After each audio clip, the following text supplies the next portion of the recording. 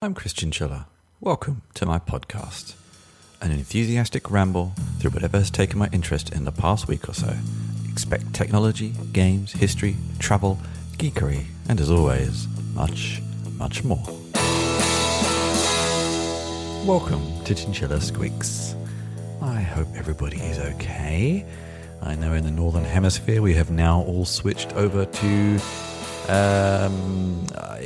not daylight savings, normal time savings, whatever. Either way, whatever it may or may not mean, it means it's now really dark all the time in lots of the Northern Hemisphere. Gloomy, gloomy, gloomy. It is just after 5 p.m. when I'm recording this right now, and it is pitch black. Lovely. So yes, wonderful, gloomy, dark evenings, and hopefully the sultry tones of my voice will help you through them. Welcome to my podcast. As I was saying, I am Chris Chinchilla. This is my weekly roundup, or mostly weekly roundup, of things that have taken my interest over the past week or so. It's been a busy week for me. I've been doing all sorts of things. I've been working on my NaNoWriMo novel. I don't know if anyone else out there is as well. You can let me know if you are, how you're going. I am working on finishing the novel I started last year. I'm doing pretty well with it, actually. I tend to have two or three writing kind of spurts a week, and then the rest are like filling in the gaps. So I'm getting there. I'm making progress that satisfies me, shall we say. I've also started a diary for the first time in ages. I'm struggling to know what to put in it. But I'm using this application. What's it called? Diarily. It's synchronized between Mac and iPad, so I can attempt to write things in there, but I don't always know what to put. So that'll come with time, I think. Anyway, let's get to links for the week, and I'll give you some updates on some bits of content that I've been working on after that. A little bit tech-heavy this time, but that's okay. Let's start in history and come forward. This is on CSSTricks.com, the web history section by Jay Hoffman. Chapter 10. I have to actually go and find the previous chapters because it was very interesting. So I recommend you go and find the whole history of the web, apparently. But this is chapter 10, The Browser Wars, talking about Netscape and Microsoft, basically. And I sort of just about remember all this. I was using Netscape primarily because I was, in those days, I was a Mac user. Although, no, actually, I tell a lie. I was using Internet Explorer up till version 5.5 when they stopped supporting it. But anyway, this is kind of a little bit of the story behind these famous legal cases against Microsoft came from in the whole browser wars, and how Netscape, who then, of course, became and still are Mozilla, fell behind, and how they fell behind. And I think that's a classic story of in technology, how people fall behind, not necessarily meaning to, and how that can happen. And this is a very historical lesson of what happened there, like one of the most popular tools at the time, and then it vanished extremely quickly. But this is a great detailed post about some of that time and some of the people involved and sort of how it all ended, and kind of where we end up now, I suppose. And some of the lost versions of Netscape that never really happened. I was actually quite surprised. Netscape 6 finally came out in 2000. But at that point, Microsoft owned 80% of the browser market, and we're starting to find this with Chrome. I know I endlessly kind of say this, but it concerns me that we put so much time and faith into Chrome, and it's probably worse than Internet Explorer now, even though we kind of hope it's more standard. But is it standard if only one thing is used? Anyway, getting off topic, but if you want to recollect or be reminded of what came before these sorts of discussions, then take a look. Coming forward a little bit more into history, I'm going to jump around a few topics here. I'm going to come back to the web in a minute, though. This was from the GK blog from Gruber Christoph over on Medium, how the touch bar could have succeeded. I am finally, well, no, I'm not finally, I have ordered one of the new MacBook Pros. It's on its way. I will have definitely a lot of content on that at some point soon, which means I will lose, well, I won't lose my Mac with the touch bar because I'm going to keep it as an Intel machine for some time for games and a few other things just in case, so we'll have it. But I kind of like the idea of the touch bar in some respects. I like some of the shortcuts down there. I like it for toggling things. I do actually use it a little bit, not as much as I could because I tend to use an external keyboard, but I do kind of like it, and I will miss it in some ways. And I didn't really necessarily miss function keys. I'm sure I will get used to it very quickly. But this is an article about how it could have succeeded, what they could have done.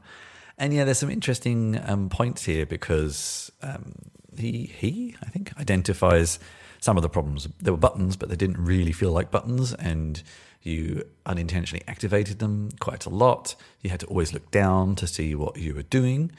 It didn't really get much widespread support, and a whole bunch of other reasons here. And Apple never really innovated on it or added to it after they released it, really. And then some of the third-party tools that kind of attempted to make it more powerful, they didn't really get anywhere either. And I'm interested to see what people might do to kind of have like a pseudo touch bar. Maybe I could like have a touch bar on my iPad or something, which I actually think is possible. But could I do it if I have a Mac that doesn't have a touch bar? I don't know. And I don't know, I will miss it in some respects. And I would like to find a way I could kind of replicate some of its functionality without having it. But yeah, have a look there. I actually really enjoyed reading it. And we'll see what happened to... yeah, all the code that was added to support it, I suppose. What could we repurpose it into? Jumping forward a little bit more to something definitely much more modern. This is actually, though, an article from a couple of months ago on MIT Technology Review by Will Douglas Heaven. Why GPT-3, I've talked about this quite a bit, is the best and worst of AI right now. And actually, if you look on my video, on my YouTube channel, you will find I did GitHub Copilot couple of weeks ago, no, last week, which is also using GPT-3 to kind of fuel code semi-intelligence. And I've actually kept it on, and I'm seeing how it works. It actually works surprisingly well. But I think code is fairly... it follows lots of patterns. And it's falling down in other places. And I think this is kind of what the article goes into.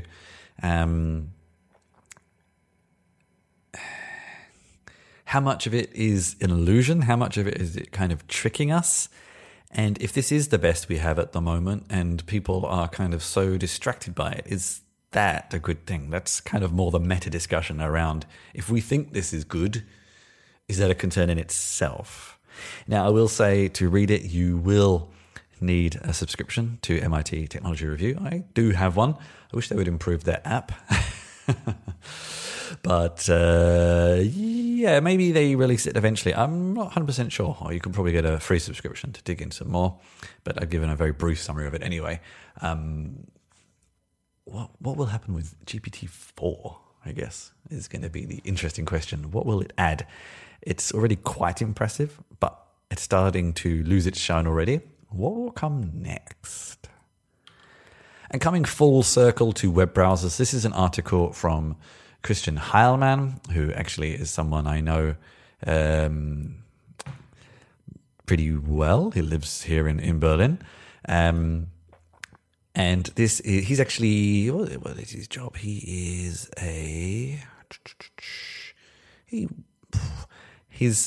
someone on the Microsoft Edge team. Microsoft it is. And this article is called Developer Tools, Secrets That Shouldn't Be Secrets. And it's actually quite an interesting article looking at some of the hidden features in the Chromium browser. And he's actually added a comment since I last looked saying that it got spoken about quite a lot on Hacker News, and I suppose because he works for the Microsoft Edge team, he sort of made it sound a little bit like that's the only place it's available on. But he has clarified the post to say it's not just that. It's all Chromium browsers, of course. But anyway. Or actually, no, he does mention that some are experiments just in Edge. But some interesting ones here that I intend to act on, because I'm definitely guilty of not. Console.log is your friend, but isn't your only friend. You have console.info, .error, .warn, and they all actually do different things. And yes, I never knew that. Console.trace, which is actually quite fascinating. I'm actually quite interested by that one. Console.group, to group messages together. Console.table, actually a whole lot more there. And also live expressions. You can dump right in the log there, and actually has mentioned which ones work in which versions of the browser, and so far all of them, so that's good. What else was there? There was another one I really liked. I think that was most of it, actually. Those were the most ones I was really interested in, that different versions of log. And I suppose I was interested to know, because in some respects how these things can be kind of so hidden sometimes, even though they would be very useful to us, and how can these tools expose them to you in a kind of smart way. But if any of those attracted you, have a read of the post, and we can always get into the meta conversation at a later date, I suppose. Now, a few things from me. I just did my recent hands-on video. This was managing content with Ghost. I was interested in seeing what Ghost was. It turned out to be more of a semi-traditional content management system. I was kind of hoping it was more of a static site generator. It isn't really, but go and have a look if that does sound appealing to you, like a modern CMS, basically. The talk I recently did at All Things Open, Reducing Negative and Biased Language in Documentation, is up on their YouTube channel, and also I shared it to mine as well, and it'll be in the newsletter version of this podcast as well. And finally, Ian Jennings and I did the first part of a multi-part series for our DevX live stream, where we look at the developer experience of certain tools, into HashiCorp, looking through their history and suite of tools. And actually, I'm just about to jump into recording part 2 of that. So you can find part 1, where I think we covered Vagrant and Packer. And we're going to jump into some of the more famous, recently famous HashiCorp tools next. I think those are the main things I want to cover off today. As always, if you have enjoyed the show, you can find more about me at christianscheller.com with all my content there. There's a few other blog posts I've recently, not actually published, but dragged out from the various places where I had published them and forgotten about them onto my website. So you can find a few things there. There's something around Postman and a couple of other things, actually.